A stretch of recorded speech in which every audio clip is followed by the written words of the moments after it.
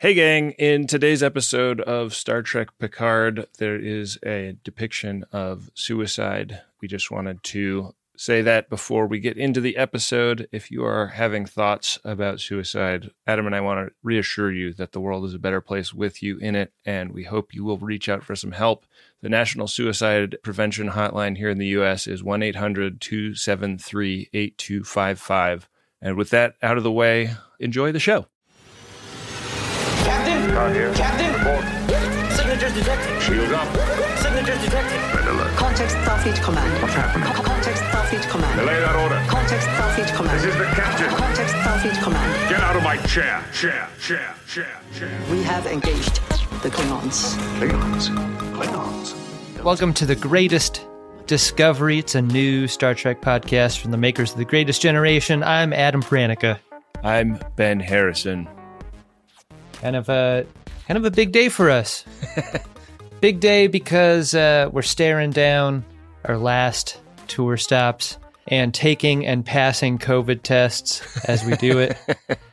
You never know. Like, you take that deep breath. Like, is this going to be the one that fucks up the tour?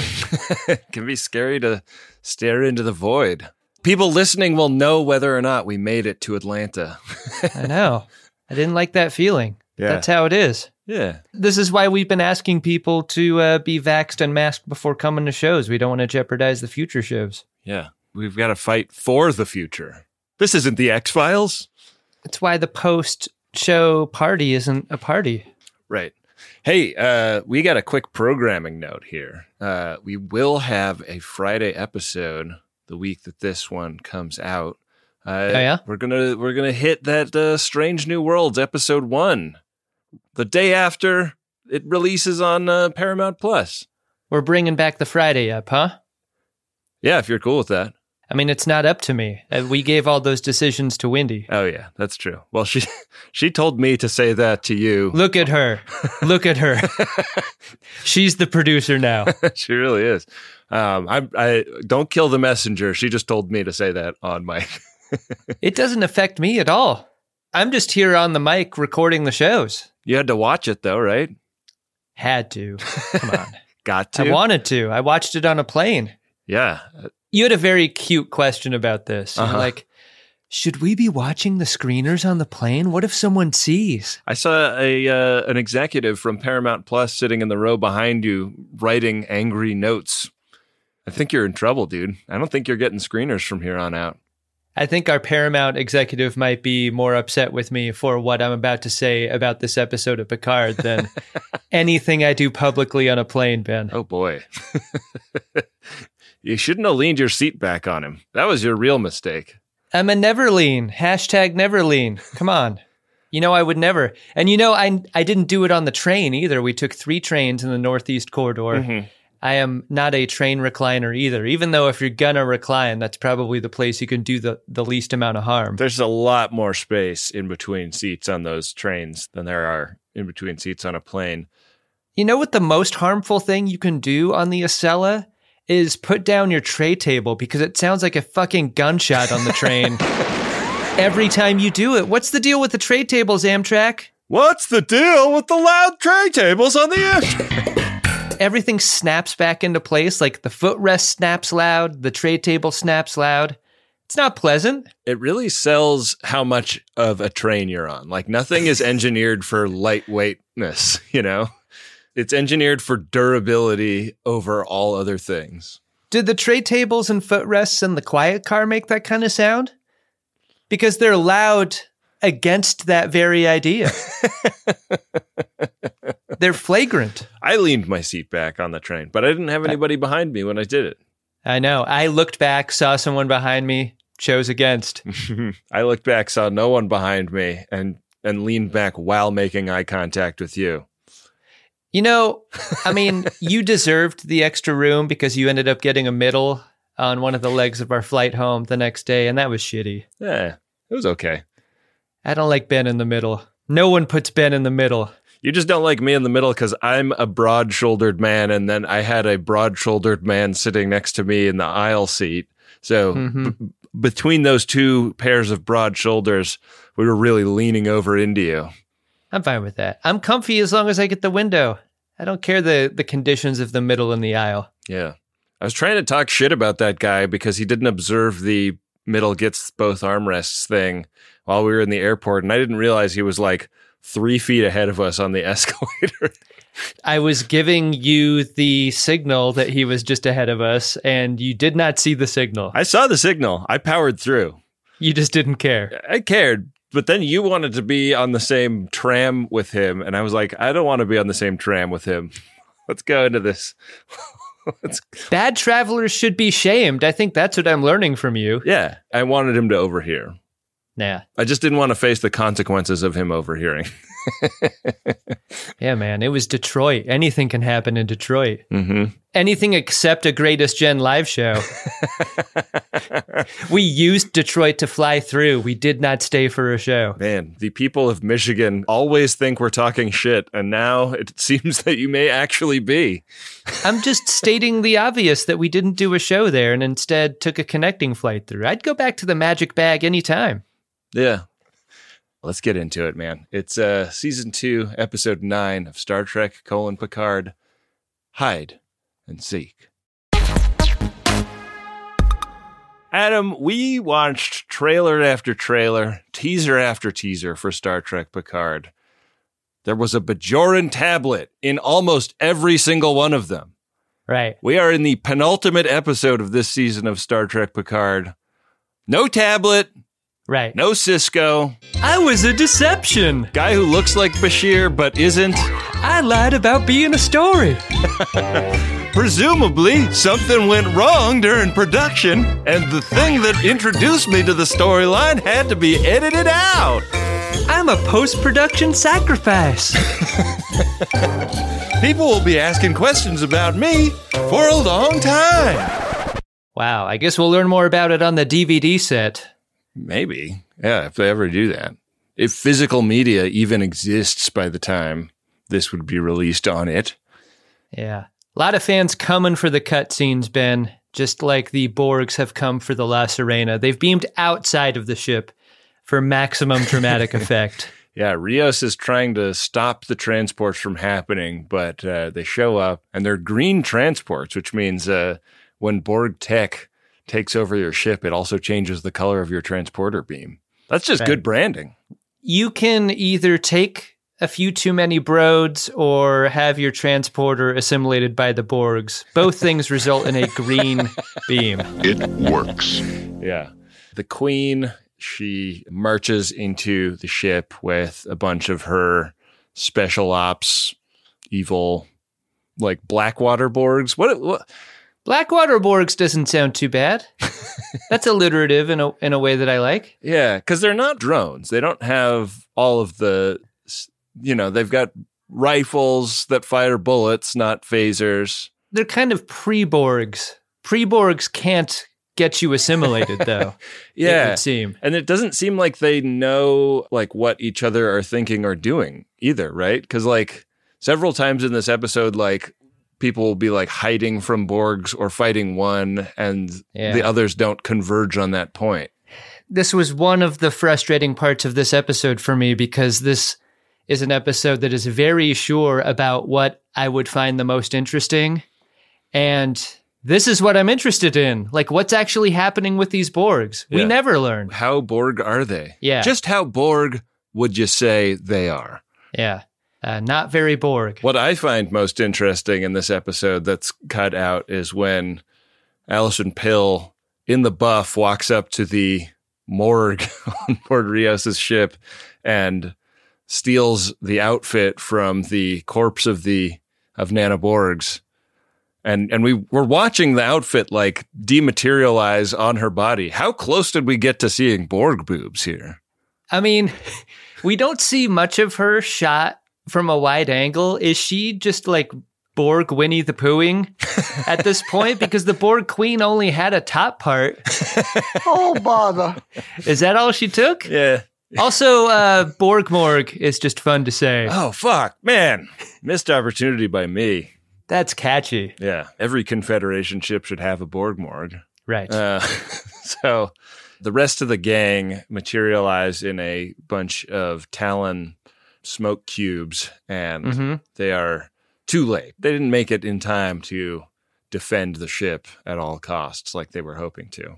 The crew assembles outside, and they're all together. It's Picard, Talon, Seven, Raffi, and then Rios, Teresa, and her kid show up in that moment. Right. And it's here where the main thrust of the episode is introduced. They need to take back the ship. Yeah. Because if they lose it, it's over. The Queen and Dr. Soong will be able to shoot down the launch and kill Rene Picard. It's going to be bad if they can't get that ship back. And it's real scary because there are a lot of heavily armed, quasi-Borgified men. It's a real gunfight at the Dachau Corral. Really is. Yeah. Picard has kind of a lot of thankless dialogue, especially in the early part of the episode, where he's stating the obvious to both everyone who's with him and us as the viewer. Mm-hmm. I think that's kind of too bad. Just kind of? It's really too bad. Like, everyone knows what they're doing there and why. But this is, I guess, if you want to hop into the season on episode 9, the catch-up dialogue. Yeah, I mean, I kind of liked that it was like he is a tactician, so he's kind of explaining tactically what's going on. Mm-hmm. I guess Raffi could have done it too, but it seems like they're really fucked, except for up on the ship. We go back into split personality mode between Nana Borg and Jurati. Nana Borg is trying to smash the button to get them out of there, and Jurati is taking back control. This is a moment of diagnosis that new Star Trek loves to create. This is Jurati trying to figure out why the Borgs instead of what the Borgs. And I tend to disagree with a choice that gives a reason to a thing as a way of creating less of a threat in them. Like, what makes the Borg scary to me, and always has, is that we don't have a reason. They just go around and take. And for this moment to conclude with a reason and a method to what they do makes them less scary. And I don't want the Borgs less scary. I want them more scary, even. So your complaint is that she made the Borg less scary by describing why they do what they do? No, my complaint is that she does therapy on the Borg Queen throughout this episode and gets to the core of what their deal is in a way that feels emotional in the way that the Borgs are not. This doesn't all happen in this moment, but this is the beginning. Every time Jurati splits out, this is a moment of diagnosis. I've been poking around in that trash dump of a mind. Wow, by the way. The conflict is basically Jurati thinks she's kind of got the Queen dead to rights with if you go through with this, if you cause this break in the timeline here, the thing that Q wanted to have happen, what happens 400 years from now is that the Confederation is formed and they hunt the Borg to extinction. So you're signing your own future death warrant by doing this. And Nana Borg is no, I know ahead of time to anticipate the humans, and I've got a 400-year head start on them. I'm heading back to the Delta Quadrant to start making plans. Time is on our side. I mean, not only that, she has a license to smash all the butterflies that she wants to. Right. She's got no problem with that whatsoever. Nana Borg doesn't have a temporal prime directive or anything like it. Right. But the other thing that Jurati has is she's locked the ship and made Holo Elnor swallow the key. And hologram Elnor starts John Wicking Blackwater Borgs left and right. It's nice to see him back. I mean, it's just a hologram of him, but I'm excited. We're going to get to see some guys get cut in half. This is not fan service. This is Raffi service, right? Got to bring him back to twist the sword. Yeah. Back outside, the firefight has broken out, and we get a thing that I don't know if I've ever seen before in film or television, but it's a flashbang triggering a flashback. Right. We begin at, I guess it's not the breakfast table because no one drinks lemonade at breakfast, right? No one does that. This is clearly a yellow liquid, so I'm thinking this is a lunch situation. Yeah, maybe. The light kind of implies breakfast, though, right? Yeah. Daddy Picard is the kind of strict father who doesn't approve of fun and games. He's like, if Tiny Picard isn't hitting the books, then what is it all for as a father? I sort of got from earlier in the season that the young Picard and family moving to the country was something that his folks had done as sort of a get mom out of the city because she is mentally unwell thing. Mom embarrassed us one too many times at a restaurant that we were at. Maybe, yeah. Also, where is Picard's brother? We never see him in any of these flashbacks. I don't know. I mean, he's the most interesting Picard outside of Jean-Luc himself. He's away at like a wine-making boarding school, maybe. I'm going to ask now, and then I'm going to ask later, are we ever supposed to like Daddy Picard? Because this is another ugly moment for him, is like in front of his son, taking a moment to tell his wife how proud he is of her for not having another one of her breakdowns again. It's like, it feels condescending in a way that I can't tell if they're intending to be. Yeah, I mean, I don't think that Picard was wrong to have kind of shitty feelings about his dad based on the way this scene goes, but I think that what the scene is meant to implicate is that like his dad wasn't great, but he wasn't an abuser, like in that way. No, I mean, I definitely don't feel like he was an abuser, but there's a weird like subterfuge happening visually where like we're seeing old-timey costuming and we're seeing the old vineyard being the location. And I think for some reason we're made to feel as though she couldn't go get professional help. It's the 24th century. Yeah, but she refused it. That's been very well established, and that's like her refusal gets her locked into a bedroom. That's like a better outcome. If she refused help and the only other choice was locking her in a bedroom, I think taking her to a professional is probably better than that. But you can't force somebody, right? Like you can force them to be locked into a bedroom instead. That's the night of, right? Like she is found locked for that time being, and that's the night that it goes down, right? Like this is something that is not perfectly a great look for Picard's father, but also like I have mentally ill people in my family who like experience shit that is not happening, and there's nothing you can do about it unless they start to self-harm. And then it's like you have to somehow like apprehend them and get them into a safe space. And it's a medical emergency that is very tricky to negotiate because like if they don't believe that what they're experiencing is fake, there's not really anything in the law that you can like invoke to, like just because someone's sick doesn't mean that they have to be subjected to treatment, I'm not arguing that at all.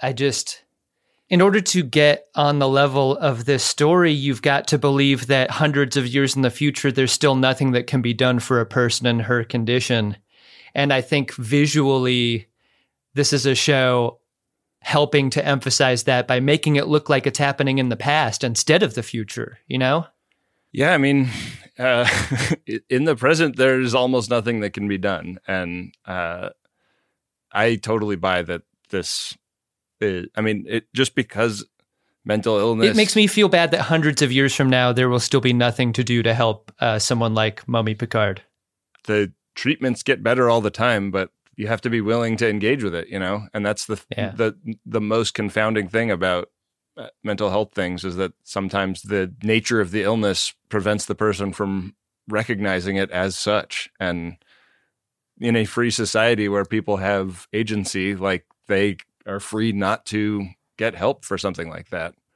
Well, the one aspect that I take Papa Picard's side utterly is that a 5-second count on a game of hide and seek is just a joke. And you shouldn't even play hide and seek if your count to 5 is all you're going to do. Yeah. It's not even a game at that point. Right. The kid is bored. Don't make the game that easy. You're boring him. You're boring me. Far too much time on his hands. If he wants to be a space captain someday, you're going to have to challenge him a little more than the 5-second count. What Adam wishes they'd done is watched young Picard count to 100 in real time in this episode. Yeah. Make it difficult. Make it difficult by going into the resistance tunnels underneath the winery. What is difficult is the firefight back outside of the La Sirena. And it's a firefight where Rios gets shot trying to get Teresa and her kid out of the way. Yeah. It looks like it's not too bad. Like we're trained as viewers, like a hit to the shoulder is like a flesh wound. Right. So like, I think you can still fight out there. But as soon as this is seen by Picard, he's like, we got to get him off the battlefield. Get him out of the game. I suspected that the projectiles being shot might be assimilating ordnance or something. And it isn't just for this scene. Later on, when Teresa holds the tricorder to his shoulder, something happens in that moment that also made me believe that it wasn't just a bullet. But that's not the case. He just got shot in the shoulder. It's like glowy. Yeah, and Talon beams the three back to her Gary 7 apartment, which has like the bank safe transporter room and everything from that TOS episode. Yeah. And Ricardo is in shock, so they get him in bed.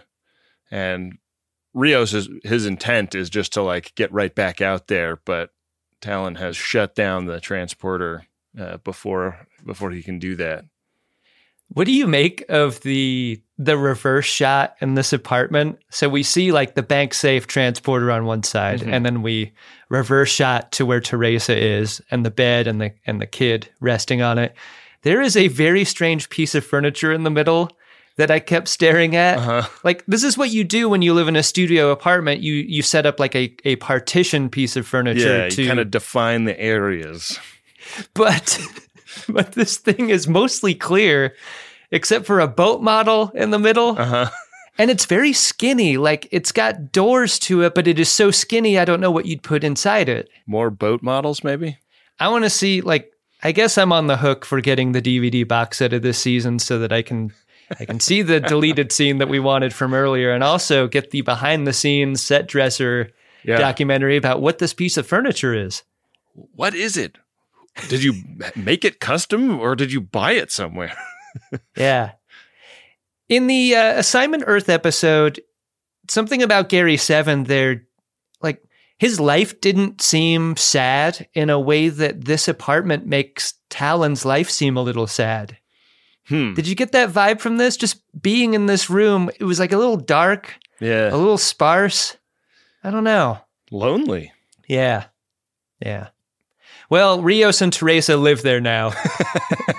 There's no other way out, right? That's waiting for the world to get assimilated because the transport button was turned off behind them. Yeah. Back in Labar, Seven and Raffi are going to try and flank the Borgs. We got to split up so that we have more chances to get to the ship, because we got to get to the ship to stop this whole thing. But nobody really likes their odds. Talon has a huge rifle, which she fires at one point, and it's like watching the projectiles go out of her rifle downrange looks like she's capable of taking out like dozens of these soldiers without much effort. Is this the gun that Guinan eventually inherits and keeps under the bar? God, I hope so. That would be a nice tie-in for sure. It kind of looked like it, except for it gets fucked up in this episode. It gets like hit by a bullet. I wish it looked like it weighed a little more. This was one prop that definitely looked extremely light. Yeah. A little bit 3D printed seeming. Yeah. They have a parlay with Soong, who explains that he would like Picard to relent, and basically what he's arguing for is like, I won't... Soong drives out there in his Tesla. I won't kill you as brutally. Like, you guys can get assimilated or whatever. I don't really care. Like, but these guys are going with her. And I liked the writing logic of Picard going like, why are you even talking to me right now, man? And Soong going, I want fewer unknowns. Like, I don't want any like variables that I haven't controlled for. And you are that right now.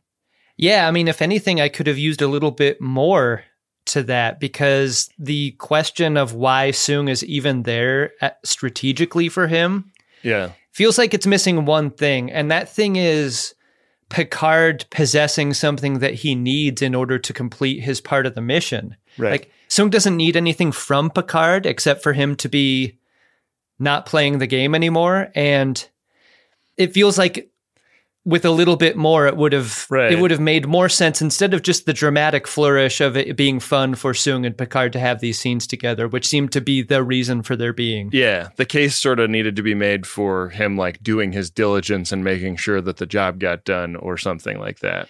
Yeah, yeah. So, but Picard basically challenges Soong at the end of this. Come and find me. Runs into the chateau. Picards love playing hide and seek at the chateau. Picard's like, I'll give you a 5-second head start. Mummy's old school rules. And Soong is like, are you fucking serious? Like 5 seconds? That's it? That game on. Right. I mean, I don't know what kind of weird, easy version of this game you're playing, but okay. That's the rules. I didn't make them up. I only know how to count to 5. It's a miracle I'll ever get into Starfleet Academy. I'm almost innumerate. This kind of turns into a haunted house with green lasers at this point. And there's like a fist fight between one where a Blackwater Borg fights Seven and Raffi, and they get a knife into his throat. This was the moment where I was talking about where I was like, okay, so like they're not like a collective. So it's really unclear like what the assimilation did. Like, did it make them stronger? It seems like the only consequence to their assimilation was putting them in the sway of the Allison Pill Borg Queen. Yeah. The Nanaborati? All right. Let's see if we can go back to that one. So Picard remembers where the secret bookcase is that can be operated to get down into the cellars, and he has to kind of like work back through the memory of getting it open. I feel like if I had grown up in this chateau, that would be like the only thing I remembered about it is how to open the secret bookcase. Greed! I feel like we're children again. Hey, you're it! Yeah, the secret bookcase is the main thing about the chateau if you're a kid. He makes a show of, oh yes, how do you do this again? Also, if you're a kid, like knowing there's a room in your house full of Nazi fighting weapons. Yeah. I mean, that's one of the 1,000 ways to die, right? Is that what Papa Picard's referring to? Just the thousands of bullets that he's kept down there?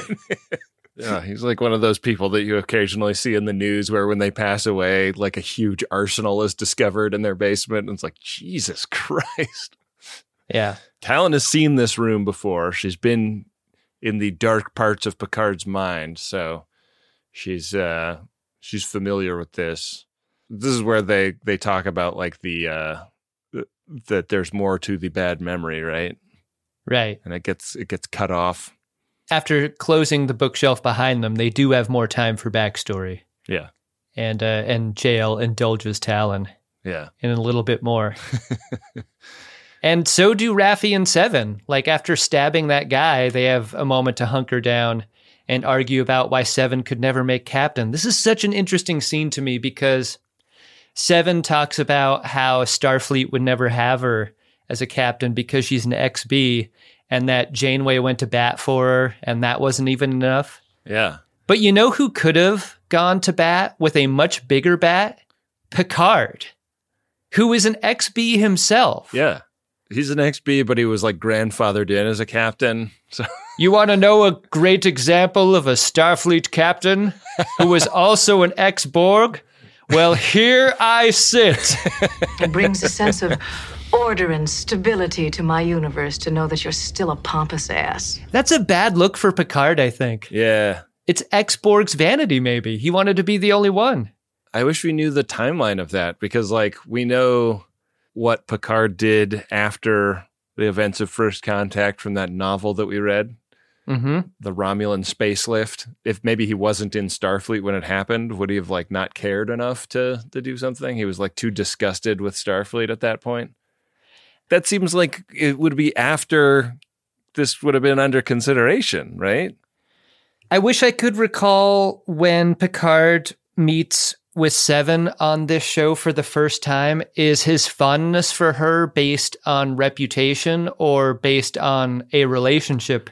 It did seem like they knew each other. That's what I'm saying, because if they did know each other, then it's an even worse look. Yeah.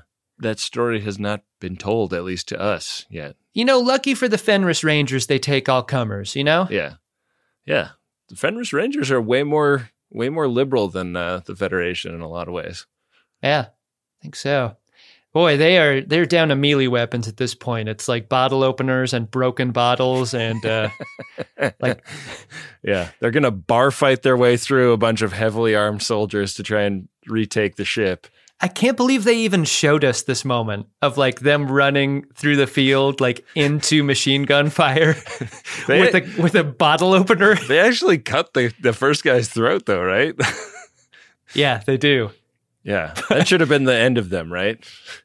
I do love the vibe of this scene before going out, like the resignation of two people realizing that this is probably going to be it for them. Yeah. I love this vibe so much, I was kind of hoping for more of it. Like throughout the entire season, I think. Yeah. It's a very optimistic show.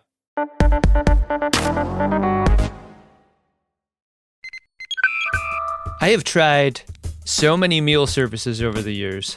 After all, I am a podcast host. And I gotta tell you, Factor Meals is my favorite. Why? Because I can go from what am I gonna have for dinner to eating a great dinner in exactly 2 minutes with Factor Meals. And don't sleep on their smoothies either. I got 6 of these in the box this week. Mango, tropical fruit, strawberry or banana. They're all amazing. They're like meal supplements I can enjoy while I'm on the go.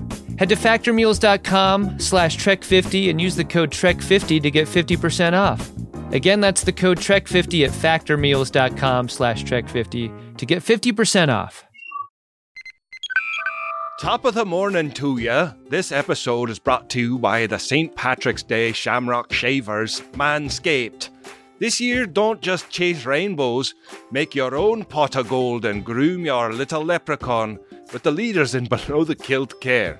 I didn't make that up. That's actual copy sent to us by the great folks over at Manscaped who make the shaver that I use downstairs on my little leprechaun. And I recommend it. It works great. Trimming the hedges in your Irish garden isn't just for below the belt. You can complete your look with their new signature Beard Hedger Pro Kit plus Handyman Electric Face Shaver. Everything they make is really good and high quality, and this new trimmer that they have comes with 2 interchangeable next-gen skin-safe blades. They've got one for a classic trim and a new foil blade to go smooth wherever your heart desires. So get 20% off plus free shipping with code TREK at manscaped.com. That's 20% off and get free shipping with code TREK at manscaped.com. This St. Patrick's Day, make sure your little hairy leprechaun is luckier than ever with Manscaped. Back for another game. You know it. What's going on? Just one more week till Max Fun Drive. Hard to believe. It's been a heck of a year since the last one. We're now a worker-owned co-op. We raised $50,000 for charity last year. And we've added a bunch of awesome new shows. But do you think we're ready to do it again? Absolutely. Lovely new gifts are lined up. The episodes will be amazing, and wait till everyone hears the bonus content. Yeah, plus they know to go to MaximumFun.org/newsletter, so they're getting all the news. Oh, like that meetup day is on Thursday, March 21st. Then what's bothering you? Me? Oh, nothing. We're all set for Max Fun Drive to start on Monday, March 18th. I just didn't want you to see this coming. Check. What? Hang on. Most of the plants humans eat are technically grass. Most of the asphalt we drive on is almost a liquid. The formula of WD-40 is San Diego's greatest secret. Zippers were invented by a Swedish immigrant love story. On the podcast Secretly Incredibly Fascinating, we explore this type of amazing stuff. Stuff about ordinary topics like cabbage and batteries and socks. Topics you'd never expect to be the title of the podcast. Secretly Incredibly Fascinating. Find us by searching for the word secretly in your podcast app. And at MaximumFun.org.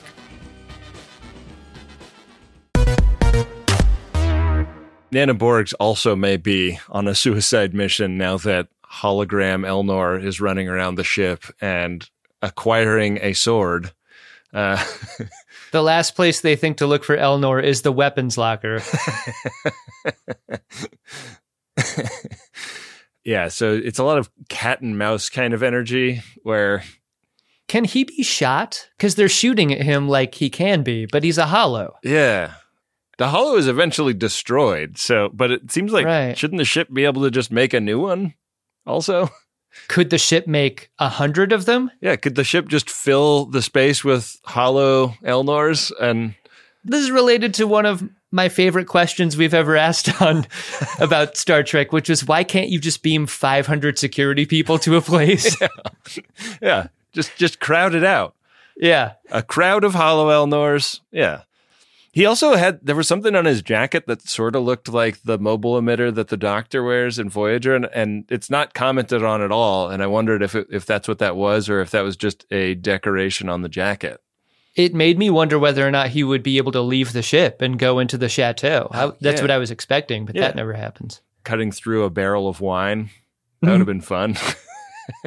No! No! Back in the apartment, Teresa is talking to Rios about all of these technological items that she's suddenly been shown. The light that you can wave over somebody's brain to stabilize it.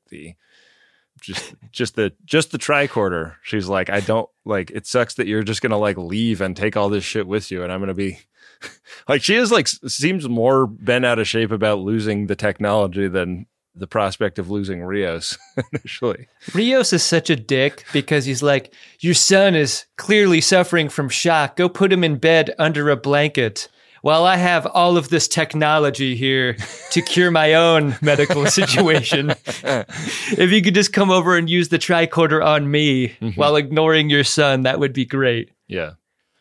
And this was that moment where I thought assimilation bullet at the end, and it was the music that did it for me. The music change at the end was like, oh my God, what if they're shooting assimilation bullets? Would that be cool? You see there's a diagram of him on screen, and the bullet is glowing pretty big on his shoulder. Green is the visual language of Borgs on this show. Yeah, except for the glowing is red. So it's is this green because Romulan computer, or is it green because Borg? What does it mean? It means flesh wound. It means not being assimilated. So Soong is walking around inside the chateau now with all of his soldiers, and he is clever enough to spot the spot in the on the floor where the secret door slides over. You got to keep dust off the floor if you're going to have secret doors everywhere, because dust is a dead giveaway. This is totally like a moment from an open world video game where the bookcase seems a little bit brighter than the other things in the room. And so you go over and hit triangle, and then the bookcase slides out of the way. Do you think they cut out the scene where Soong says open sesame? Like in Star Trek Generations? Oh, man. Why would they cut that out? You can't get Picard to say charade, and you can't get Dr. Soong to say open sesame. It's too bad. Yeah. So many missed opportunities in this episode. Would you like another flashback, Ben? Yeah, Picard is getting really close to the end of this memory. Yeah. He's going to shoot the end of the memory. This dungeon area is the place we've seen many, many times. is it your understanding that this is the cover of a well, like this wooden area, or is it a stage, or what is it actually? It does seem like the cover of a well, but yeah, I don't know. The functionality of it is never revealed. It also looks like that hole that young Picard stepped in has been repaired. Oh no, but this is earlier, so the wood hasn't rotted yet. Yeah. Whoa. Yeah. Yeah, it's future well cover. Damn, I would have fucked that up if I was like the showrunner on this. I would have been like, yeah, and there's got to be the hole from when he stepped in it as a kid. You know what? But all they're running around and the Borg's running around down there, did it end up weakening the cover to the well in a way that was self-fulfilling? Yeah, that would have been great if the way they got out of this was Brent Spiner and the soldiers walked across the surface of the well toward them and all just fell through. And then Picard had gone to the edge and said, well. All right, yeah, that would be good. It would be good, moment. Right? Come on. Yeah. It takes like 8 seconds for you to hear the splash, suggesting that the well is like just impossibly deep. He finds a still working World War II era gun in one of these ammo crates and licks a couple of shots before the gun jams or runs out of bullets or something. Mm-hmm. And they are on the run again. This is a moment intercut with more moments with Tiny Picard and his mummy. Yeah. A mummy who has taken a turn right into speaking a suicide note language to her son in a deeply foreshadowing way. Yeah. The idea of going down there initially was to make for a more interesting game of hide and seek, which could have been accomplished with just a longer count. Poor Tiny Picard is like trying to grasp the idea of the time it takes for starlight to reach the Earth. And he's like, I can only count to 5. What's a billion? I don't understand billions of years. Does anything take longer than 5 seconds? I only know 1, 2, many, and that's it. Back on the La Sirena, Hollow Elnor finally comes across the Borg's queen, does not cut her in half, jumps down to the lower level, and goes into sickbay, and the doors in sickbay close in a way that is impossible. Yeah. Like, where do they go when they slide open? Because there's windows where they would slide. I don't know. They slide so fast they wouldn't just smush a person, like they would slice them in half. Yeah. Like doors made out of Elnor swords. There's a real game-recognized game between Elnor and this door. Yeah. But in walk Seven and Rafi, and they are pretty surprised to see Elnor standing there. Rafi has a moment of closure with Hollow Elnor that is more detailed than I would think a hologram just based on somebody that was on board for 14 seconds and then got shot would be possible. Yeah, I agree, especially with all that we know of the Hollows we've met on the La Sirena. Yeah. They are programmed to the extent that they are able to do their job in a very talented way, but they don't demonstrate the discretion, I feel like, that this one does. Yeah. And the foreknowledge of a relationship. Because crucially, this is a version of the La Sirena that he would never have set foot on until they were escaping. Right. I think this is a Deus Ex hologram, isn't it? I'm a doctor, not a commando. Either that or it's a hologram that is programmed for combat and providing moments of closure. Because it's like, it's not even just that it's like, I know a lot about what Elnor's personality is. It's like, I know what Elnor was thinking when he was dying, and it was that he loves you. It would be great if instead of emergency combat hologram, he wasn't given a name, but on the screen, he was the emergency closure hologram. Because that's what he's best at. Seven has an idea to repel the queen, but it involves unlocking the ship, and hologram Elnor has the key for that. So no one would ever call him Hololnor, right? That's too difficult. Yeah, no. Hololnor.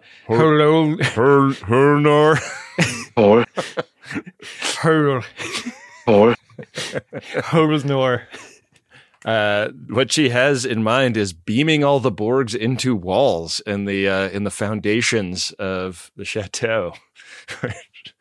We see some of the aftermath of when we cut back to Picard and Talon. Boy, are the future inhabitants of the chateau going to be confused by the walls down in the dungeon. I thought it smelled bad before. I mean, Picard's gonna lock the bookcase and throw away the key. Yeah, because he's gonna go back, and the chateau will be built on a foundation of Borg bodies, huh? Is this how the Borgs show up in past Earth? If somebody from Starfleet ever goes down into the basement of XB Picard's house and sees that, they're going to be like, wait. It's the news story where they demolish someone's house and find the murder victims buried underneath. There's just one more Borgs left to deal with after the rest of the drones were transported away. It's the Queen, and it's also a moment where I recognize my specific sexuality, Ben. It is Alison Pill dressed up as the Borg Queen holding an ice axe. That's my type. Yeah. And they get into a sword fight. Yeah, you were really rooting for her to beat Elnor in this scene, huh? God, I don't know. It was a fun scene, but the Queen ends up losing. Yeah, she's like kneeling on the ground between Seven, Raffi, and hologram Elnor. And it looks like they've got her dead to rights, but then they forgot about the tentacles. You gotta factor the tentacles in, and hologram Elnor gets disappeared. Seven gets stabbed in the belly, and the Queen has the upper hand now. At what point did you know for sure that the Borg Queen that shows up in the first episode this season is Alison Pill? Because I feel like a shrewd viewer would know before this moment, but this was the moment. Like, oh, here's the tentacles. And then the detail of her leg, the costuming, like the way that her costume is woven. Oh, yeah. Was exactly the same as that costume in the beginning. Oh. And I was like, well, fuck, was this...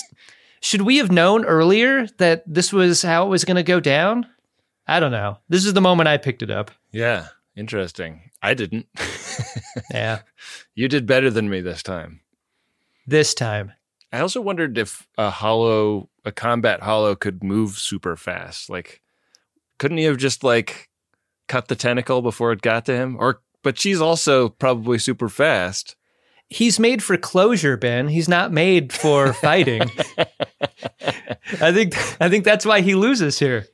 So she is standing over Seven's body, and we get a little bit about why fighting death is futile. I have absorbed millions of languages, and there are a few common words among them. Love, certainly. Hope and fear. And one more common still. Futility. I really liked this. I liked the Borg as a radical runaway problem developed from a species trying too hard to hold back death. Like the idea of resistance is futile being like a mantra that they've almost taken on because their existence is something that came about because of their attempt to resist death, and they think they've solved it. And the sort of end of this sort of winds up being an argument between Jurati and Nana Borgs back in split personality mode, where Jurati is calling Nana Borgs a loser who always dies in every iteration of reality. Like, it's sort of turning the tables of the taunts that Nana Borgs has had for Jurati this entire season, which is you're a loner, and in every timeline you're a loner, and Jurati saying in every timeline you lose. So no wonder you fight so hard. You long for what we all long for. Connection. Longevity. Discovery. I find you more convincing than the episode in that first part. I'm very interested in the idea of the Borg's origin story being about cheating death. But that moment in dialogue goes by so fast, and we're already into like their conquest interests and the taking interests of them, that I wish instead of those other aspects, it was purely about death evasion. But what we get into at this point is like Jurati having the Borg Queen in a conference room of a hotel, selling her the timeshare pitch of, what about the Borgs except by choice? A Borgs co-op, if you will. When some Borgs go out and assimilate, others stay behind and build the cubes.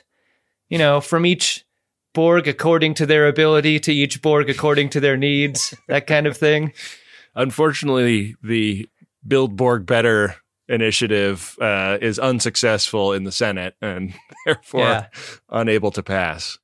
This is something that the Queen does not dismiss out of hand here. And we do a lot of cutting back and forth between this conversation and the one happening between Soong and Picard. Yeah. The conversation between Soong and Picard is going worse because Picard is about to get executed by Soong and his henches. Yeah. Soong got a little glimpse of a way forward for himself. He has had kind of a dead-end career this whole season, and this idea that if he can stop the launch of the Europa mission, you know, his name can ring out in history, and even if the future is evil, like, he doesn't give a shit. Although it sort of seems like he's been sold a bill of goods about how great the future is. I'm very glad this show didn't choose to reveal Corey to try to talk him out of this, you know? Oh, like she somehow got to France? Yeah, I mean, they beam her to France in order to talk him out of his awful plan. Yeah, yeah. I mean, that could happen in the finale, I guess, but I hope it doesn't. I hope Corey's just out there swimming and enjoying her life. Yeah. Catching some rays. Yeah. Another Q-less episode too here, right? So much is happening, so many inflection points occurring for an episode totally without the reason we're all here. I mean, he'd like to be there, but he keeps snapping his fingers and not able to get over. He's on a red eye right now to France. He's just going to get there super late. He's like constantly refreshing his phone, hoping for that upgrade so he can get the lay flat bed. It's not going to happen, Q. He's going to arrive bedraggled. Yeah.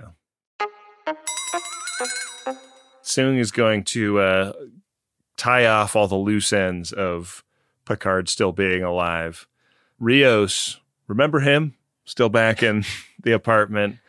I feel like the cuts are a little bit like atemporal, right? Like they're not like directly. Yeah. Because there's very much a like, all right, goodbye, Picard. And like Soldier raises his weapon and then like cut to Talon's apartment and like 2.5 minutes of dialogue between Rios and Teresa. This is a very revealing question that lays bare how big of an idiot I am. Is it possible for it to be daytime in France and in Los Angeles? Yeah, I think so. I think there's like a few hours every day where they're both in daytime. Okay. All right. Well, not too dumb. Just medium dumb was that question. Yeah, medium dumb. Rios is like, Teresa, you are a total smoke show. But what I need right now is the smoky door. Yeah. That takes me back to my friends to save the day, and he does. He smoke doors right in front of Picard. Yeah. And kind of tells Soong off here. I got real throwback vibes to the slaver weapon, the gun that can only be shot by the right person. Yeah, yeah. When Soong tries to shoot Rios and Picard, he can't because the hilt is tied to a specific DNA. Yeah. Rios is like, go ahead and shoot me. And Soong is like, I can't. Did he leave the tech back with Teresa, by the way? Like, I feel like we don't know that, and that could be big. He didn't bring anything but the gun with him.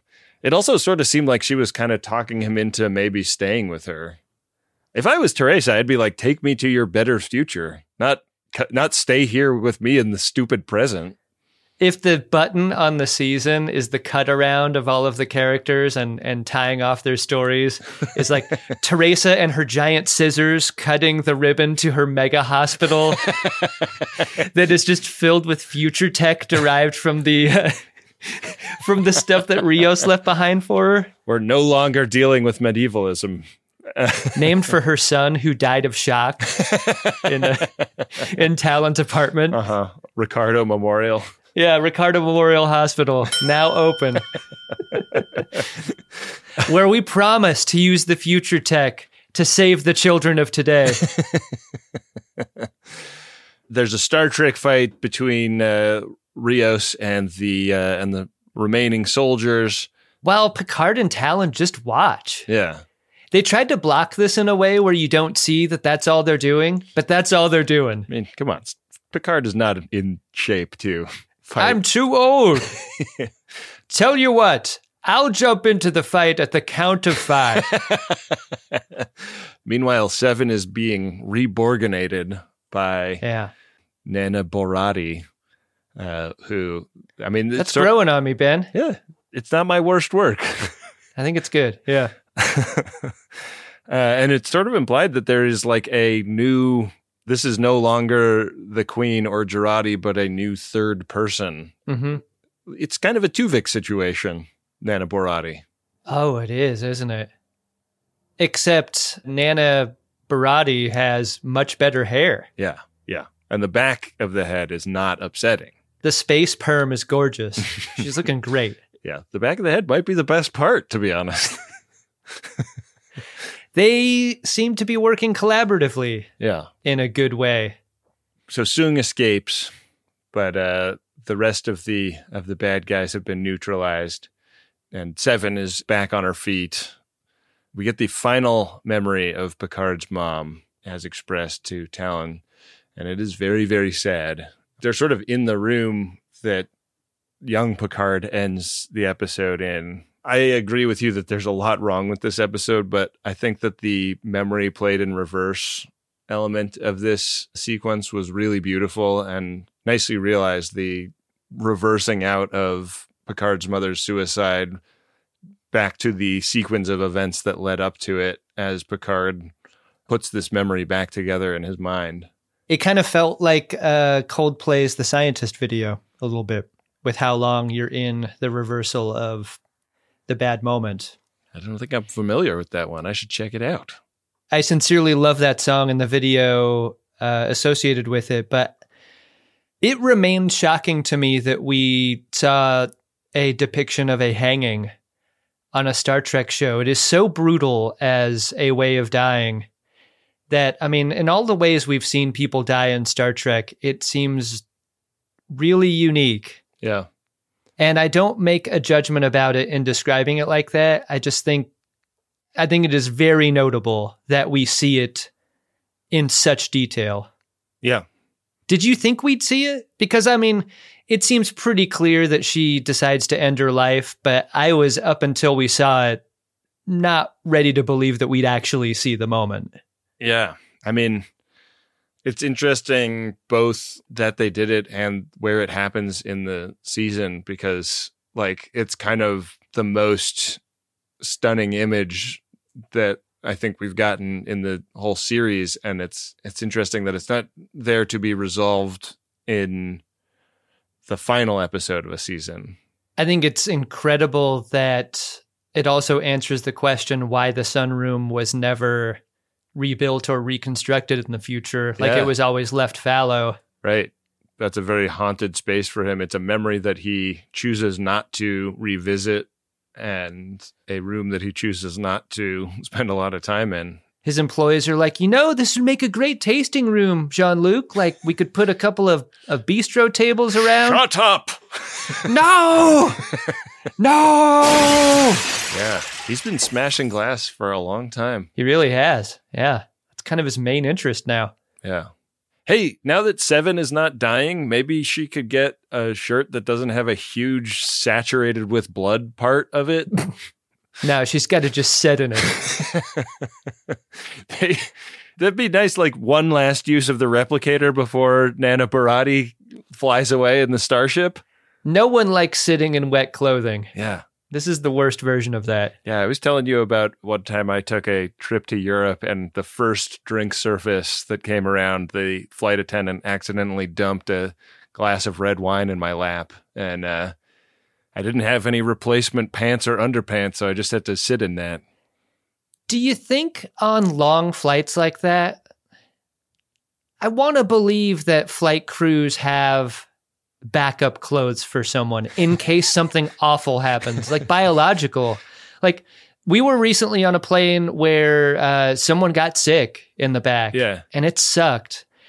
I'm not saying it's an airline's job to do this, but I wonder if in great emergencies where someone like vomits big time over many people, if they don't have a bag of clothes, where you don't have to walk off a plane covered in sick. Just a bunch of sweatpants and sweatshirts with the airline's logo on them or something. Yeah. Be kind of cool to walk off the plane looking like you're the official basketball team of Continental Airlines.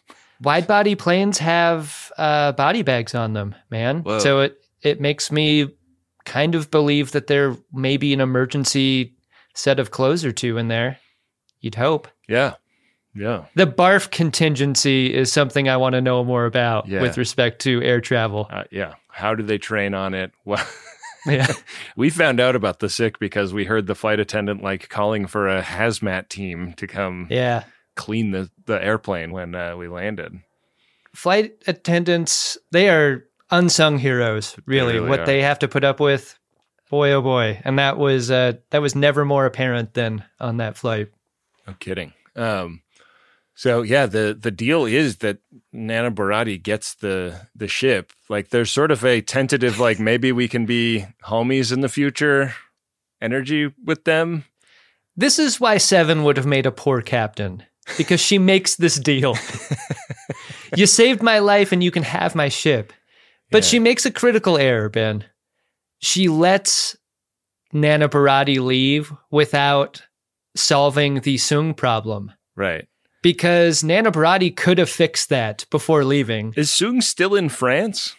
He ran out of the cellar when his gun exploded. Yeah. So I imagine he's still on foot and without the ability to transport. Yeah. I'm just wondering, like, how because I don't know where the launch is from. Is it... I don't think that they have, like, launch complexes in France, though. Nana Barati's like, well, I got a really long trip ahead. Might as well get started. Hey, before I go, there's a couple of Renees. One needs to live, one needs to die. All right. Later. Yeah. That's her parting comment. Yeah. And the gang watches the ship take off. And Raffi tells Rios about the deal they made. Rios is momentarily like, oh, that's my ship. And Seven's like, no, it's actually mine. It was mine to do with what I pleased. And Rios is like, no. But in this timeline, post the Q thing, wouldn't it technically? And then they like get in this long argument. The whole, like, the last 15 minutes of the episode are Seven and Rios arguing over who technically has the pink slip on the La Serena at this point. Yeah. Nana Barati, which sounds like a cheese to me now. It's the way you want to start a fancy meal. Oh, yeah. She's just out there in the wind. Do you think that the other Renee is a reference to Picard's nephew who dies in that fire? Wow.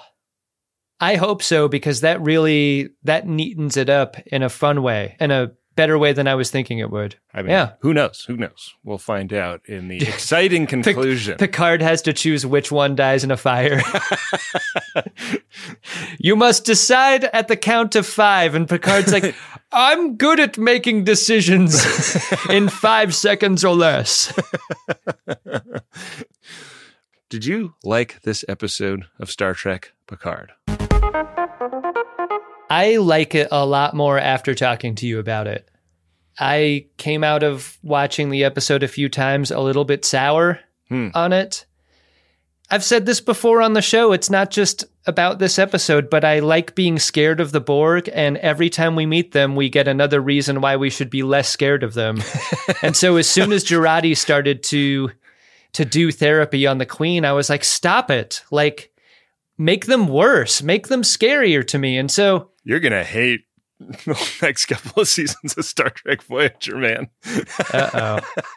And initially, I was really trying to argue against my own thoughts. Like, I don't want to be the sort of fan of Star Trek that goes like, I like the things the way they were, and I don't want things to change ever. And in new versions of Star Trek, I want it to just be like nostalgic and the stuff that I know to be good. And that is like the toxic and shitty fandom that pervades Star Wars. And I was someone who saw the Rian Johnson Star Wars, and I thought that was one of the best Star Wars movies I'd ever seen. I loved it. And I loved it because it had the bravery to get in there and fuck around with things. And so I think where I came down at the end was like, it's not that I don't like how things are changing. It's that I wish I was more on board for the motivations for those changes. Right. And I'm not quite all the way there with the reasons. Like, I can get with the changes. I'm pro change, but I wish I could get with the support for those reasons a little more. So that's where I'm at with this episode, and maybe this season up until now, though, like with next week's finale, it could change my read on the entire season at that point. What about you? I think I've been more on board with this season overall than you have, but I think that this is kind of a bad episode of Star Trek Picard. Yeah. I think that there's a lot of really good ideas in it, and I really like the kind of peeling back the layers of the onion on the Borgs to realize that the foundational motivation in there is this, like, is that they are trying to resist death, and that, like, resistance is futile is like the most ironic slogan for a species of all time. I wish it were only that. I wish that was the only reason that the Borgs had. Yeah. Because that is so simplistic and dark and binary. Yeah. Like, that's it. Yeah, I had a really hard time understanding why Soong would be there. I really think Brent Spiner deserves better than what he's gotten this season. Like, when you're talking about unmotivated actions, yeah, I mean, he's the top line example. And it sucked to me that they just beamed 24 heavily armed, highly trained Black Ops style killers. The implication is that they've been assimilated. And that would be the scariest enemy of all time. And they are fucking stormtroopers in this episode. They are so easily killed. One of them lands one shot in the entire episode. Yeah. You know? Maybe Picard's father's warning about the dungeon having 1,000 ways to die down there are just those bodies down there. Yeah. Trust me, kid, I've been down there. It is full of Borgs. It's fucked up. Little worse than rolling an ankle and a rotten board. Yeah. On the other hand, I thought the scenes between Jurati and Nana Borgs were really interesting. I got more out of them than you did, clearly. Like, the meaning was clearer to me than it was to you. And maybe I'm wrong about what the meaning is. Maybe I'm like reading something into it that was ill-defined. I also just didn't think that the thing between Raffi and Elnor was earned at all. Especially in a crisis situation. Like, this is not exclusive to Star Trek, but the writerly instinct to create an emotional moment as the world is crumbling around people. Yeah. There's just no time for this. Create the space later. I will be really disappointed if the character of Elnor is alive at the end of next episode, unless they have something really fucking brilliant planned for that. You know he is, man. He's coming back, and Picard is going to put a ring on Laris, and they're both going to wink at the camera because Laris has been Talon the whole time, and on and on. I hope it doesn't go that way. I don't know. And season 3 is me inviting the TNG crew to my wedding. Open bar. Yeah. Food by William Riker and his pizza oven. It's a destination wedding on Nepenthe. Kira opens up her invitation, sees the pizza catering, and like racks a phaser shotgun.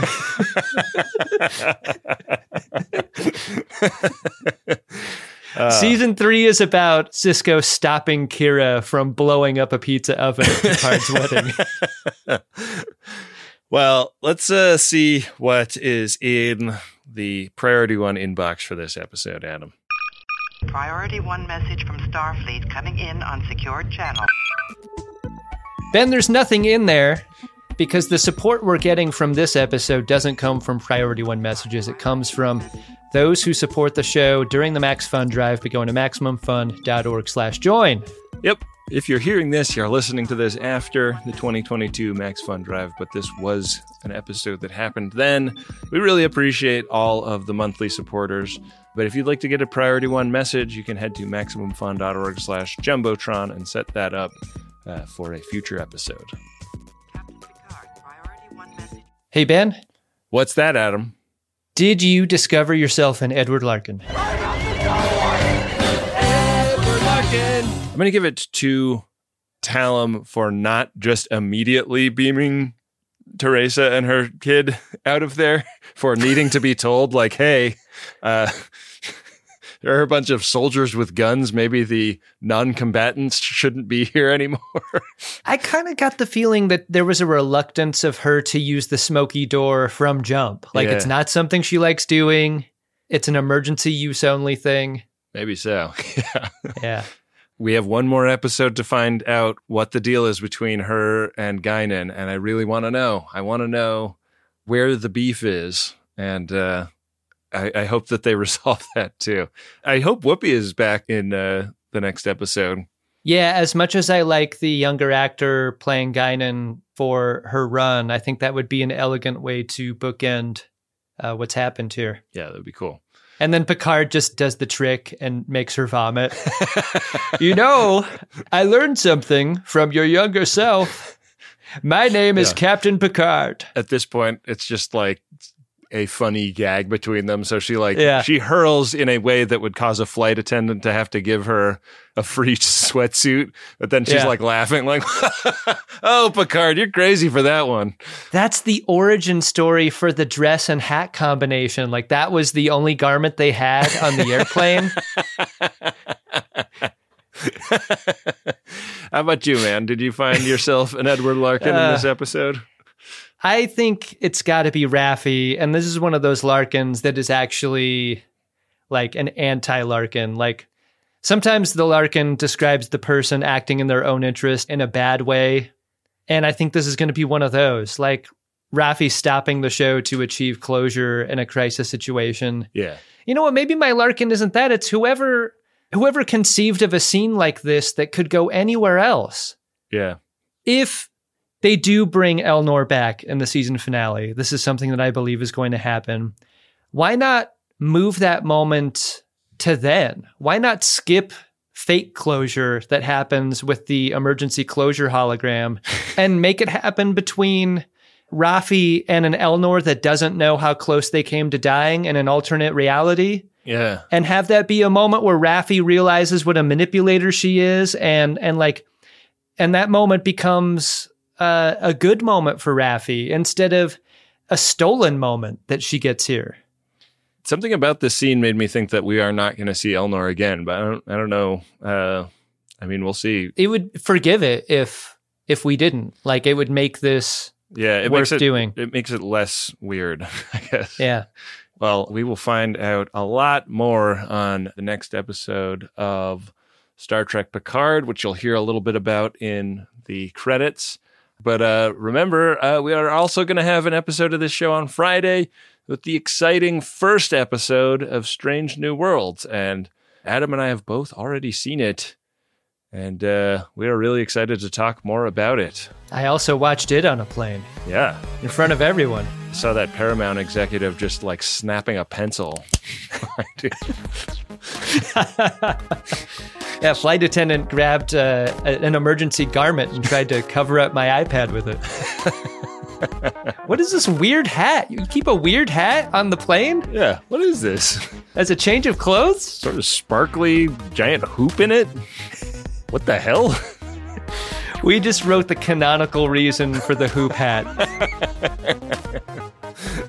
All right. Looking forward to a special second episode this week. In the meantime, thank you for listening. Here goes some credits. The Greatest Discovery is an Uxbridge Shimoda podcast on the Maximum Fun Network. It's hosted by Ben Harrison and Adam Pranica. It's produced by Wendy Pretty, and this episode was guest edited by James Willits. Later this week on Friday, we'll have an extra episode out for the series premiere of Strange New Worlds. When one of Pike's officers goes missing while on a secret mission for Starfleet, Pike has to come out of self-imposed exile while struggling with the vision of the future he's been given. Thank you to Adam Ragusia for the original music that we use on this show. Make sure you're subscribed to his YouTube cooking channel and his new podcast. And thanks to Bill Tilley, who handles the social media for Expert Shimoda. Follow us on Instagram and Twitter at Greatest Trek and use the hashtag Greatest Discovery to talk about the show online. Thanks for listening. We'll be back later this week with more of The Greatest Discovery.